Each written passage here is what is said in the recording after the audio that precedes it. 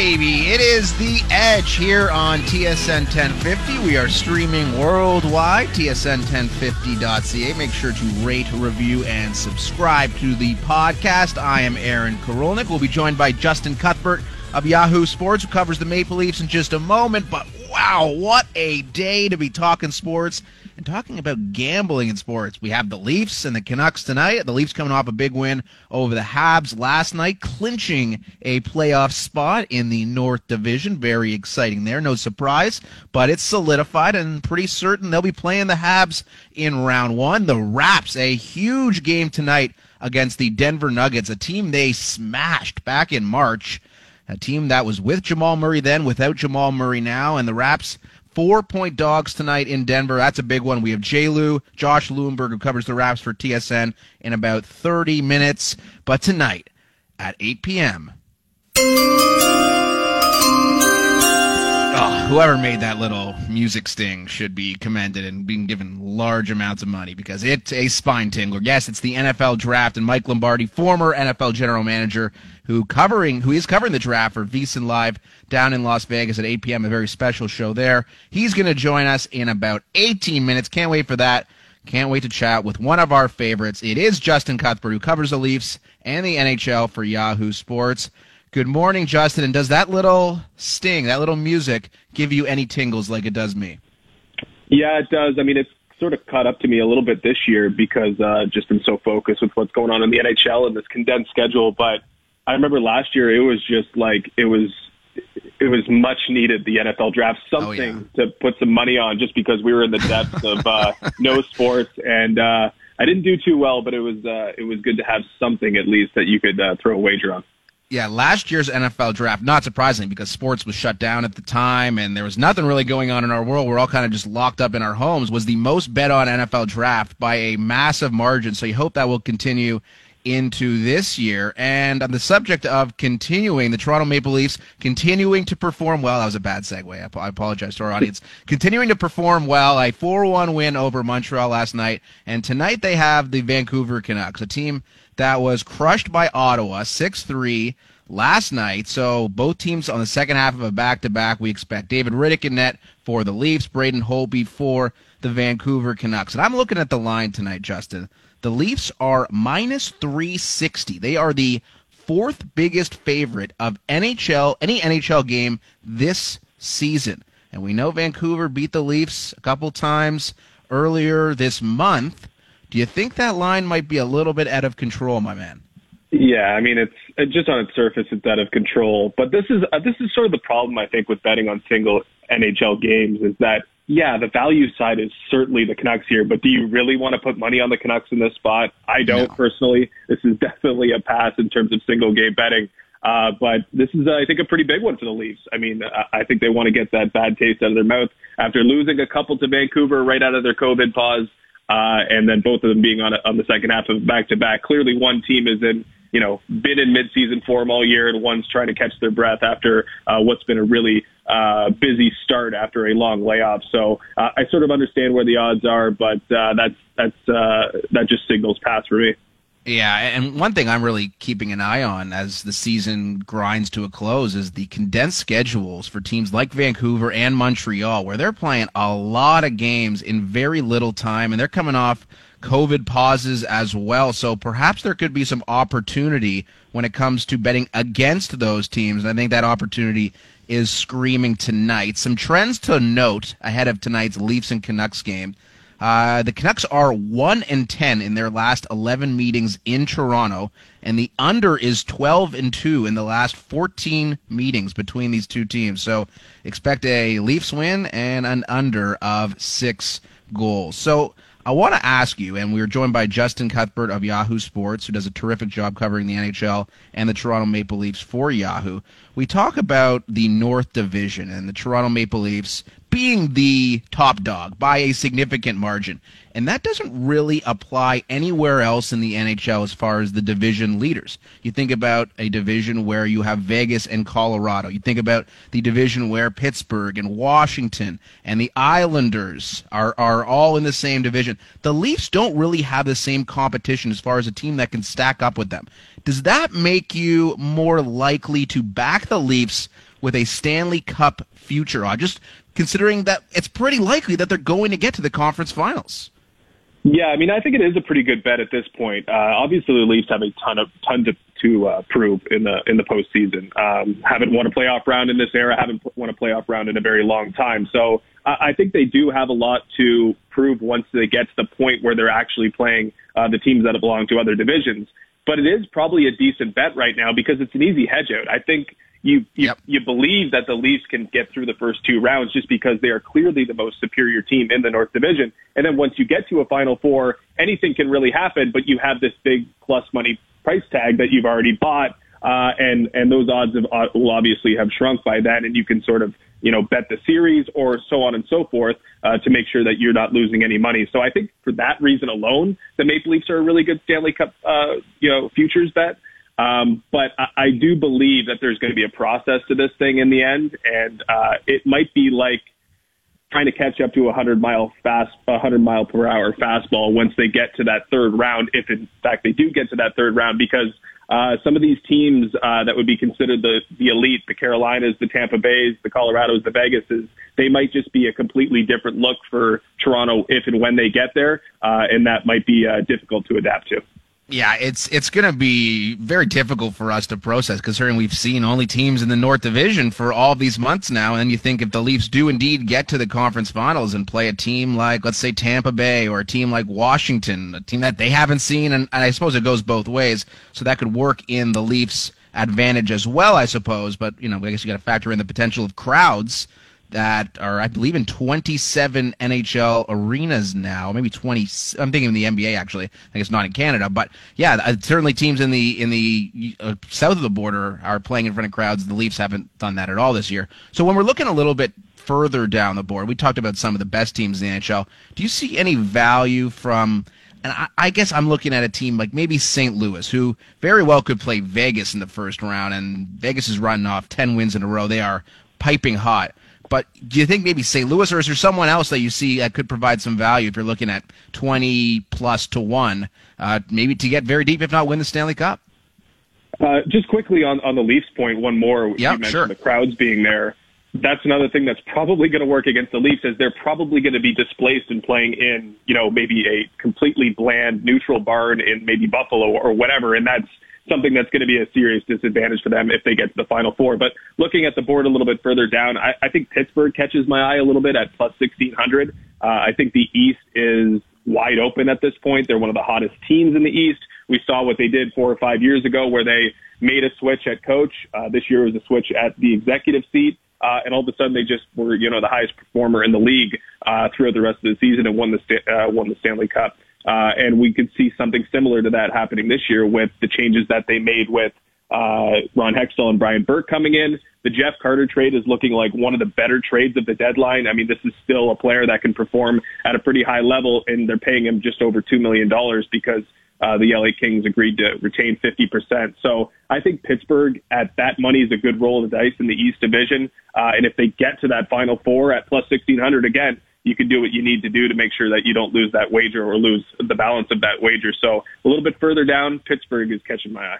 Yeah, I think that makes a lot of sense. You look at the East, I think like Washington, Pittsburgh, the Islanders, and Boston, you could pretty much flip a coin as to the debate who's the best team in that division. But then you look at the Central where Tampa, Carolina, Florida, I mean, I don't, those are all very quality teams. We know what the Leafs are, and Vegas and Colorado in the West. So maybe the East and the North are the divisions to target. And then once you get to the conference finals, I think anything goes. A team the Maple Leafs may very well play in the playoffs is the Edmonton Oilers. And Connor McDavid continued just to put on a clinic last night. 3 more points. So he needs 16 points in his last 9 games to get to 100 in the 56-game season. And I was browsing an online sports book of a little bit earlier this morning, and McDavid is now minus 250 to get to 100 points, over 99.5. Do you think he does it, Justin? Wow, I didn't expect that you'd have to lay the juice to get it, but I actually think he's going to get there. I think all he has to do is perform at the exact level he's performed throughout the entire regular season, which is scoring 1.77 points per game. That's exactly what he needs down the stretch in these last 9 games. And I think if these games were played in a vacuum, or as they have been over the last, I guess, 45 or 47 or whatever it is, then I think he would get there for sure. But then you have to, think about what the Oilers might look to do down the stretch. Are they going to be locked in that second position? It looks like they're going to be there pretty soon. So if the Oilers decide, hey, this isn't the most important thing, and I don't think Connor McDavid really cares, then maybe he plays a little bit less down the stretch, and you see a little bit of load management come in.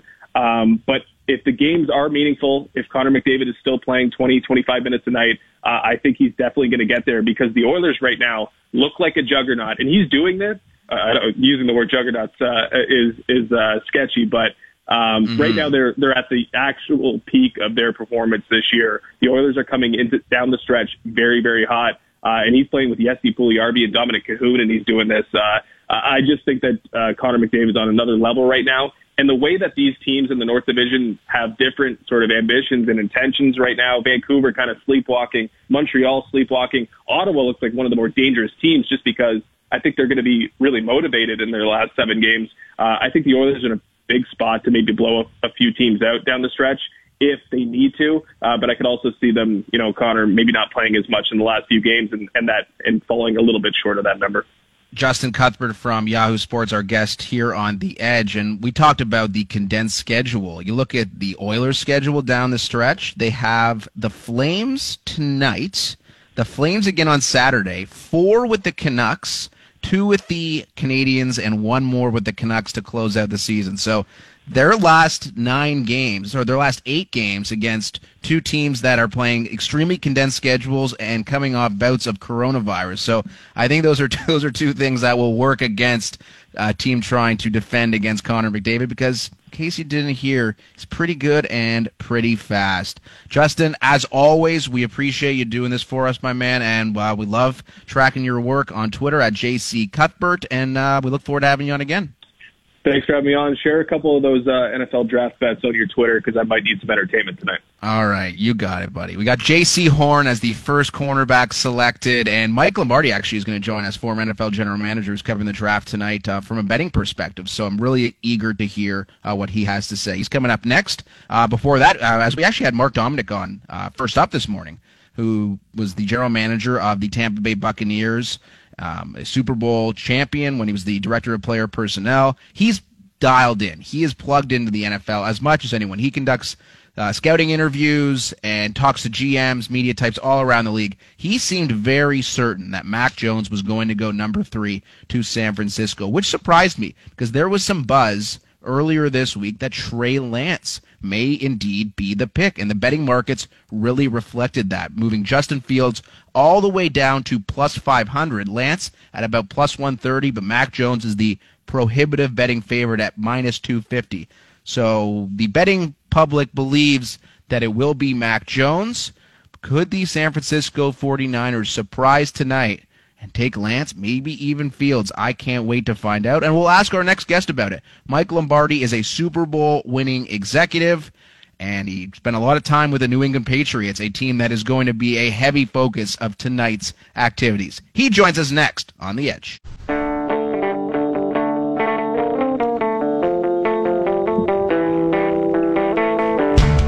It is tonight, and it is the NFL Draft, one of the best nights of the year on the football calendar because it represents so much. It represents, I guess, in many ways, the dawning of a new age. Trevor Lawrence joining the professional ranks. He will be the number 1 pick for the Jacksonville Jaguars tonight. We know that to be certain. Based on the betting markets, it is a lock. We know Zach Wilson, the quarterback from BYU, will be the number 2 pick to the New York Jets. But what we don't know is what will happen with the number 3 pick. The San Francisco 49ers on the board after trading a significant amount of draft capital in order to trade up to number 3, leading many to believe that they had a man in mind to draft. But there is still uncertainty as far as who it will be. But there is one man who we can ask the question to and get an answer on this very subject. His name is Michael Lombardi. He is a former general manager, a 3-time Super Bowl winning NFL executive, doing some awesome work with VSiN down in Las Vegas. Good morning, Michael. Thank you very much for joining the show. Good morning to you guys. Hope all is well. All is very well. It's a very exciting night, and I know you're doing, and I'm thrilled to see the progress in the gambling community as a guy who loves to make a wager. You're working with VSiN, their DraftCast beginning at 8 p.m. tonight, and I think it's going to be an awesome broadcast because the focus on the NFL draft from a gambling perspective is very fascinating. And it starts at number 3 because we've seen this line shift so dramatically over the months. At certain points in time, Justin Fields was the favorite. Now it's Mac Jones as the minus 250 favorite to go number 3 overall. Do you expect that to happen tonight with the Niners? You know, I've been saying it for the last month on my show, The Lombardi Line. I think it's been pretty set in stone to me. I think the reason they made the move up was because they liked Mac Jones. I think they wanted to get ahead of Carolina. I thought they wanted to get ahead of Denver. Thought they wanted to get ahead of New England if New England tried to move up. And so they got themselves in position. And I think the reaction to the trade by social media, because everybody's in love with Justin Fields, you know, caused them to have to go back and regroup and go through the machinations of saying, hey, look, you know, we're really considering all 3 quarterbacks and this is where we're going to go. But I think at the end of the day, I think it's always been Mac Jones. I think it'll be Mac Jones tonight. I think they've said to everyone they're considering Trey Lance as well. If it is Trey Lance, they wouldn't be trying to trade Jimmy Garoppolo. And I'm glad you brought up Jimmy G because the rumors, certainly out of New England, Dale Arnold from WEEI reporting last night that a credible source told him that New England and San Fran, at least discussing the potential of a trade. How likely is it that you think that Jimmy G is moved this weekend? Well, I think he has a no-trade clause, and the only way they're going to be able to make a trade for him is they've got to get his contract down. You know, they're going to have to really substantially take that contract and lower it, or else the Patriots probably won't be engaged. And that's going to take a lot of conversations. Typically, you never talk to an agent or talk about a contract unless you've agreed to the trade. You just can't do that. So I'm not sure that report is completely accurate. Do I think the Patriots would be interested in Garoppolo? Yeah, but I think they first have to agree on a trade with the 49ers before they're willing to do that. Mike Lombardi, a former NFL general manager, 3-time Super Bowl winning executive, our guest here on The Edge. And sticking with the Patriots, I was looking on DraftKings Sportsbook this morning, and they are the favored team to select Justin Fields, which is interesting to me because they're drafting 15th overall, and then the rumors associated with Jimmy Garoppolo. What are the odds that you believe Justin Fields could end up in Foxborough? 0. All right, there you go. I guess we don't really need to expand upon that because, that's why I think it's just one of these stories that have just kind of gone out of nowhere and it continues to grow. I don't buy into it, but you know, I mean, it seems like it's a good story and everybody that, you know, the worldwide leader is going to keep promoting it and everybody's going to keep talking about it. I just don't see it happening. I could be wrong, but I think I have a pretty good idea on what they look for up there. You absolutely do, having worked there for a number of years with Coach Belichick. Let's move to the Atlanta Falcons at number 4. They're favored to take Kyle Pitts, the tight end, and he's a very enticing prospect, a unicorn athlete, a guy who at that position, a position with George Kittle, we know Travis Kelce, guys who have just become superstar receiving options. That position has really changed in the last couple of years. Pitts at number 4 to Atlanta. Does that make sense to you? You know, it doesn't because I think you should pick the offensive lineman. I think there's 2 boards in an NFL draft room, right? There's the horizontal board, which is all the positions, how they grade one another. And then there's the vertical board, which is the positions from top to bottom. You know, who's the best running back? Who's the worst running back? Or who's the running back you would take the least, right? So it goes from top to bottom. And I think that, you know, when you look at the horizontal board, the value of the tight end position isn't as much as the value of the offensive tackle, particularly the left offensive tackle. So for me, I don't see that. I would take the left tackle immediately, but I think that there are a lot of people that seem to think the tight end's a playmaker, and we're into the Madden. You know, everybody wants a playmaker. Everybody wants somebody who can, you know, do something with the football, which is great, get the ball in the end zone. But the reality of it is you got to block them too. Well, I'm glad you brought up the importance of blocking, because nowhere is that more apparent than with the Cincinnati Bengals last year and Joe Burrow. And the prevailing wisdom, at least as far as the betting community goes, has the Bengals at number 5 selecting Burrow's former teammate at LSU, Jamar Chase, at wide receiver. And if you were to go contrarian and have someone else in that spot, that could be a very lucrative proposition. Do you believe that the Bengals will go with Chase at number 5? No, I think they're going to take Sewell. I think common sense is going to prevail. I think, look, the reality of it is you need to be able to block. I think you have a quarterback coming off a bad knee, and you better be able to protect him. And Sewell's one of the best left tackles that come out in the draft in a while. I think certainly you would want to take him. So I think there's a lot of talk about the receiver. I don't see it. I think it's more talk than anything. You could get Jamar Chase over 5.5 draft position at plus 155 on a number of sports books. So if you like Mike's take on that, which I do, I think that makes a lot of sense considering Joe Burrow returning from that significant injury last year. And let's stick with the wide receiver thread for a moment. We talk about Devontae Smith, the reigning Heisman Trophy winner. There's been some rumors surrounding him and the Miami Dolphins, him and the Philadelphia Eagles. Where do you think Devontae Smith lands tonight?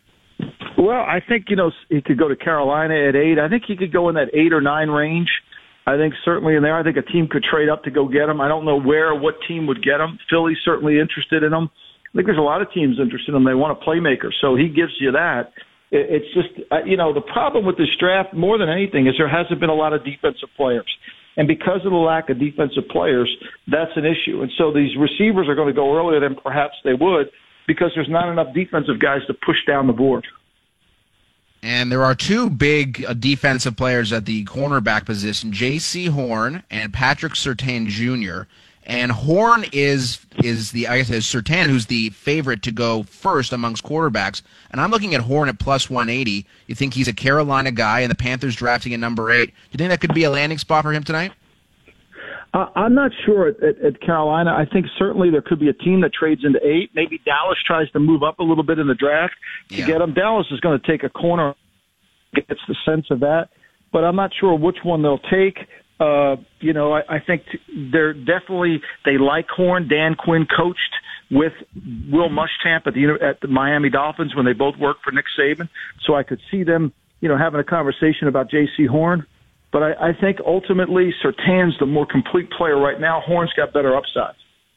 Michael Lombardi is our guest. He writes for The Athletic. He does it all when it comes to the gambling and fantasy community and, of course, the broadcasting community as well.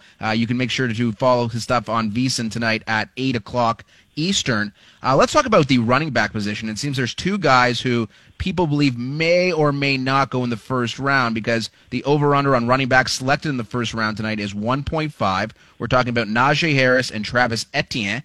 Do you think we will see both go in round 1 tonight?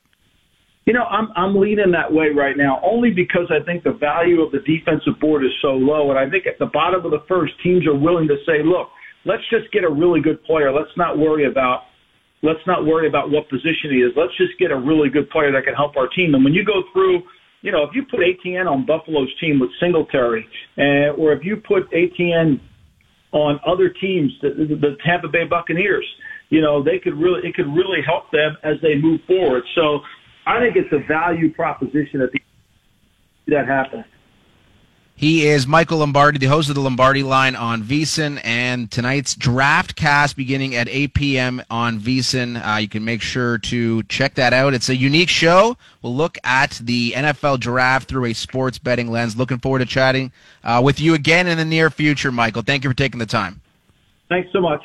All right, that is Michael Lombardi, who I respect the contrarian views as far as the betting community goes, because it seems at this point the top 5 is somewhat set, at least as far as the odds makers go. You have Lawrence, you have Wilson, 1-2. Mac Jones at minus 250 to go 3rd overall. Kyle Pitts is almost minus 200 to go to Atlanta. And that's a spot where I'm just not sure Atlanta will actually go with Pitts, considering they have Ridley, they have Julio Jones. I mean, offense is not a problem with the Atlanta Falcons, and yet adding Pitts, I mean, maybe he's his transcendent talent who you simply cannot pass up on. And then you go Pitts, Julio, and Calvin Ridley. Good luck stopping Atlanta next year, but I feel like that could be a spot that could be a little bit different than we thought. And at number 5, I don't know what Cincy does. Will they take Burrow's former teammate in Jamar Chase? Clearly the gambling community favors the answer being yes. I'm not so sure. I could see an offensive lineman going, maybe that Sewell kid. That could be a good fit there. And then number 6 with the Dolphins, we know the Devontae Smith link with Tua Tagovailoa. And I think Miami needs some playmakers, man. And maybe if it's not Devontae Smith, it could be Waddle, the other Alabama wide receiver. I think one of those two goes there. And then at number 7, that's where things really get interesting. Well, I mean, it gets interesting basically at 3, but you talk about Chris Spielman, the new GM in Detroit, an Ohio State guy. Could they take Justin Fields to redshirt behind their newly acquired quarterback in Jared Goff? And I think it makes a lot of sense. Justin Fields has been falling in the draft boards anyways, at least as far as mock drafts go. Is that a reality in NFL draft boards? I'm not so sure. Wouldn't shock me at all if Fields went 7, and if you bet that, it could be a very profitable proposition. Josh Lewenberg, the Toronto Raptors reporter for TSN, is going to join us next. A huge game for the Raps tonight against the Denver Nuggets. We'll break it all down with J. Lou next on The Edge.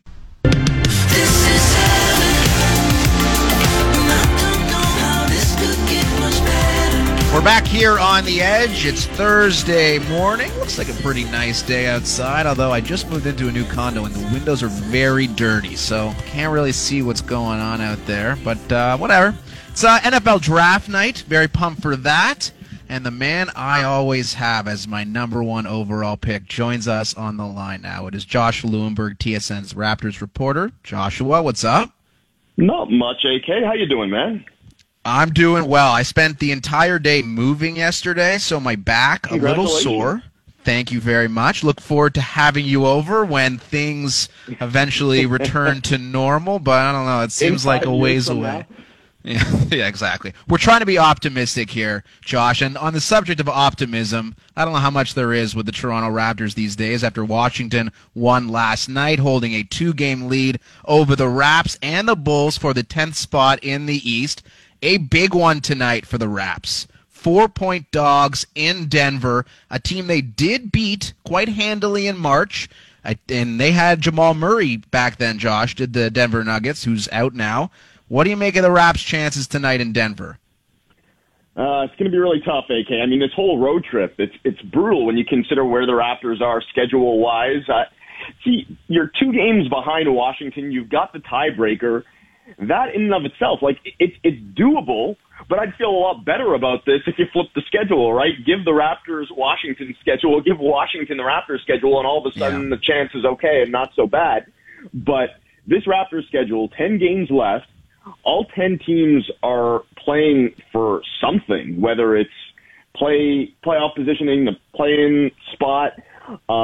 Most of these teams are above 500.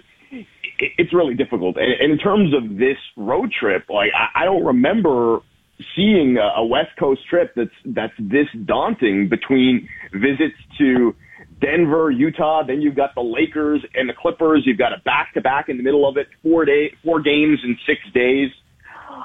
This is, I guess, of the 4 games, this is probably the most winnable, if for no other reason. Then the other 3 are exceptionally tough. The Western Conference leading Jazz, and then the 2 LA teams on the back-to-back. And then you consider Jamal Murray is out, the factors that you mentioned. This is probably the most gettable game. And even still, we're talking about the 4th place team in the Western Conference, potentially the MVP and Nikola Jokic, a team that's red hot right now. They've won 3 in a row. They've been playing some of their best basketball of the season. And this is sort of what we were saying against the game against Brooklyn the other day, too. That was also a really tough game and a really good team. But you're like, okay, you need to get this game before you get on the road. That's basically what the Raptors' schedule has amounted to now. You've got to find a way to win some of these really tough games in order to keep pace with Washington. So, yeah, I don't love the Raptors' chances tonight, and I don't love their chances of squeezing into the play-in. Yeah, I think if the Raptors have any hope of finishing 10th, tonight is a must-win, especially considering what they accomplished against Denver earlier this season. The fact that Denver played last night without Jamal Murray. The Raptors are rested, at least comparative to Denver. You got to get this one today. And by the way, I'm looking at Michael Porter Jr.'s numbers lately. What is going on with this guy? He's got basically been Michael Jordan in the last 6 weeks or so. Like, wow, he has been exceptional since Murray's out. Yeah, I'm pretty sure he did this last year, too, around the end of the season. As the season went on, he's gotten better. Sort of reminds me of OG in that way. I feel like that happens every year for OG, is starts off quietly, then builds as the season goes on. And for Porter Jr., I mean, he's a guy, obviously, with the ability, the skills, the talent. We've seen it over the last couple of years. And he seems to be putting it together now, taking advantage of that opportunity with Murray out. And I mean, Denver hasn't missed a beat. They're 10-2 without Jamal Murray, and obviously Jokic gets a lot of credit for that, deserves a lot of credit for that. And if anything, I know we talked about the odds of him winning the MVP early in the season when there were guys like Embiid and LeBron James ahead of him. Those two have since gotten hurt. Embiid has come back, but probably missed too many games to really be considered at the top of the MVP race. So Jokic is probably the favorite there, and a lot of that is because of how he's really kept this team competitive without Jamal Murray. But yeah, Porter Jr. deserves a lot of credit for that as well. And I would say if he had started this run earlier, maybe he'd be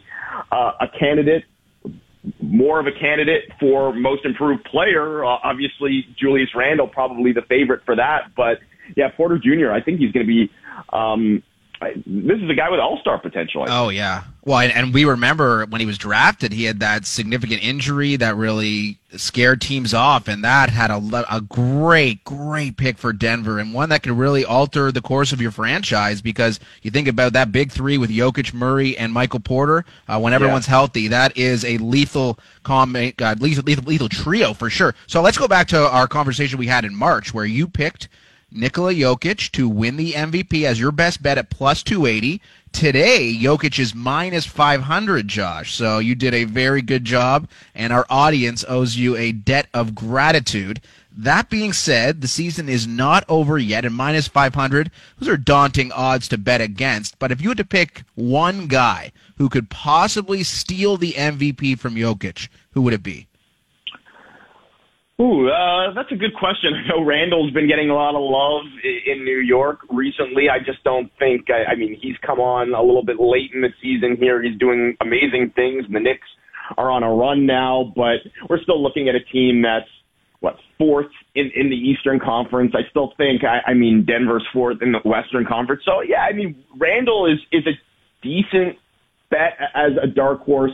I think this, I mean, let's face it, it's so late in the season now, and given the Embiid injury and the LeBron James injury, I think it's still Jokic's award to lose. But I look at somebody like Randall or maybe Luka Doncic as guys that potentially, if they go on or they continue the runs that they're on here, and maybe if Denver falls off a little bit, they've got a shot. Yeah, maybe even Chris Paul. I mean, he's been getting some buzz lately. You think about the Suns, who are second in the West, like an amazing season. I understand Devin Booker, an awesome player in his own right, but Chris Paul is bringing it on both sides of the court. So maybe if Phoenix can finish first in the West, and maybe if Denver loses to the Raps tonight, maybe falls, although it doesn't seem like actually it's basically impossible for them to fall any lower than fourth in the West. So that seems to be determined at this point. Let's shift from the West to the East.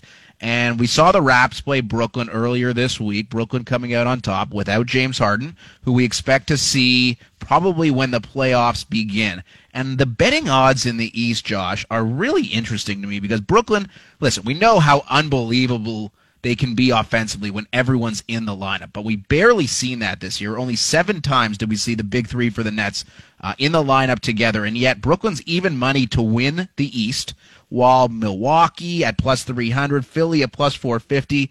When you hear odds like that, backing Milwaukee, you can get Milwaukee and Philly, and you could be profitable if you bet on those two as opposed to betting on the Nets. Are you subscribing to the Brooklyn being the best team in the East and the team to beat?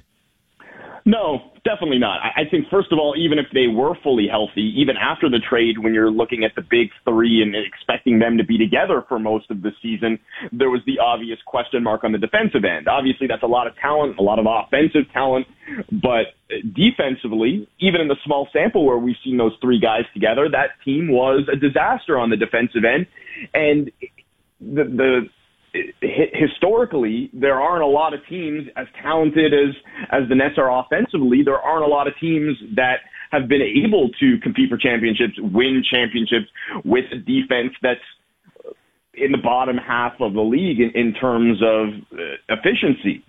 And then you consider the fact that, as you mentioned, they're probably not getting their full roster back until the playoffs, and that's asking a lot, too, is to build that chemistry and to come together as quickly as they're going to need to come together. So, yeah, especially as the odds-on favorite in the Eastern Conference, I'm fading them, but I kind of like Milwaukee. Yeah, I agree. You know, like they're third in the East, but you look at their point differential right now, it's number one in the East, which would indicate that there's been some bad luck there. They're probably better than their record would indicate. Listen, if you're not loving their chances in the playoffs or as a championship contender, I get it, just based on the history there, how they've underwhelmed in the playoffs. I feel a whole lot better about them if they changed the coach, because I think that has a lot to do with it in terms of the way that he's managed his rotations, Budenholzer, in the playoffs.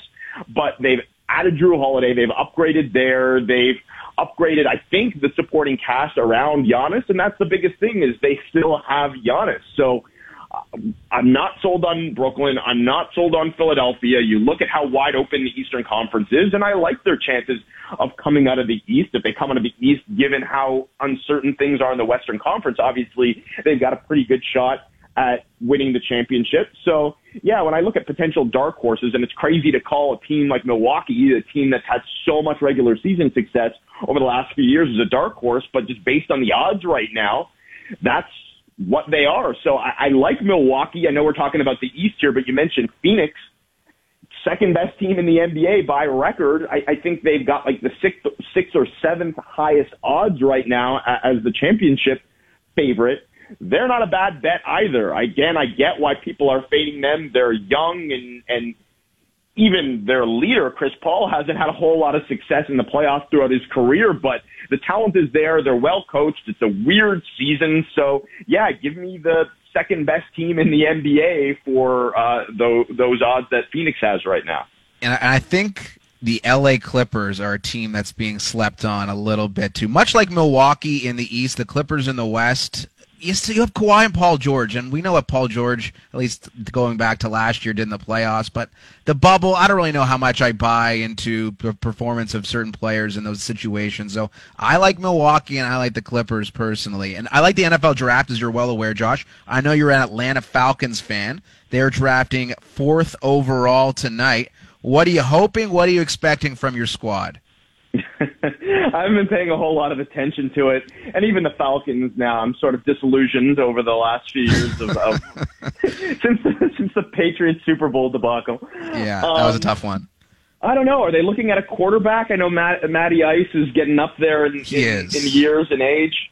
He is. Well, there is. Yeah, so there's some speculation that it's going to be a tight end, Kyle Pitts, as their pick, and which is weird because they have Julio and Calvin Ridley, and Matt Ryan's 36 years old, but he's got some time left on his contract, so it wouldn't shock anyone if they decided to perhaps draft a quarterback. And I will let you know, I will text you when the pick is in for the Falcons, and because I know you'll be focused on the Raps and the Nuggets tonight, so you have your priorities, and I respect that. One of these days we'll get you back as a true hardcore Atlanta Falcons fan. I still have I think the last jersey that I bought is a Matty Ice jersey, Matt Ryan jersey. I still have it. I remember you wearing that many times at Centennial College. So yeah, 10 years ago. It was a good look. It was a good look for you, buddy. Always great to have you as part of our show. Thank you for doing this. All right, AK. Talk soon, man. All right. That is Josh Lewenberg, TSN's Raptors reporter. A huge game for the Raps tonight in Denver as 4-point favorites because, as Josh discussed, the schedule only gets harder from here. Denver on the second half of a back-to-back. And yes, they have Jokic. Yes, they have Michael Porter. But this is a game the Raptors need in order to get into the play-in. And we need to get to break because our technical producer, 20 Fingers Christy Avero, looking a little concerned about the clock. We'll be back in just a moment on The Edge. Yeah, yeah, yeah, yeah, yeah. I got you. Moonlight, you're my starlight. Great track from our technical producer, 20 Fingers Christy Avero. Yes, we wrap things up on The Edge this morning. NFL draft tonight, and the people have been clamoring. The text line, 105050. On Twitter, at Aaron_Karolnik. Aaron, we need your draft picks. Who do you like? What are your best props? So I'm going to lay it out quickly for you because we have just a few minutes left on the show. I like J.C. Horn to be the first cornerback drafted. Plus 140. Patrick Surtain is the favorite. I think Horn will go as high as potentially 8. The first non-quarterback drafted. And after Mike Lombardi said what he said about Kyle Pitts at 4 in Atlanta, I'm not certain they go with Pitts. And there was the rumor that Julio Jones was going to be on the block after June 2nd when his cap hit isn't as onerous for Atlanta in this coming season. I could see some value on Jamar Chase at plus 350 as the first non-QB drafted. That makes sense to me. I also like Travis Etienne as the first running back drafted at plus money. Get him at plus 160. Najee Harris, he's a terrific back. But he and Etienne, I think you flip a coin, and it wouldn't surprise me if the Jets, the Bills, even the Steelers at number 24 snap up one of those two. I think you get the plus money. There's value there. Mac Jones, I think he's going number 3 overall. And yes, I may be biased in saying that because I have a couple of large wagers on Mac Jones at plus 150 to go number 3 from about a month ago. He's now minus 250, but I still think there may be some value there. And Justin Fields, if you can find a prop on Justin Fields to go number 7 to Detroit, I saw it at plus 900. I think that could be an unbelievable landing spot for Fields. Reuniting, well, not necessarily reuniting, but Spielman, the GM there, is an Ohio State guy. And we understand the history of Ohio State quarterbacks, not necessarily the most successful history, to say the least. But I think Fields is the exception. I think he's going to be an exceptional quarterback in the National Football League, and it would make a lot of sense for Detroit. And yes, they traded for Jared Goff. And yes, the GM there, or the GM alongside Spielman, really spoke highly of Jared Goff. I'm not buying it. I don't think they view Jared Goff as a long-term cornerstone piece, but Fields very well could be. So those are my picks, and if they're wrong, don't come calling to me because I'm only concerned about Mac Jones tonight. So if he doesn't go number 3, it's going to be a very tough night in the Karolnik household. Thank you for being with us for the last hour. Thank you to Justin Cuthbert. Thank you to Mike Lombardi, and thank you to Josh Lewinberg for their contributions to the show. We will be back next Thursday. By the way, the PGA Championship just around the corner. Cannot wait for that. A very successful Masters for yours truly. So I've already started to handicap the PGA. I am Aaron Karolnik. Thanks to 20 Fingers Behind the Glass. Back next Thursday at 10 a.m. Thanks for being with us. Oh, baby.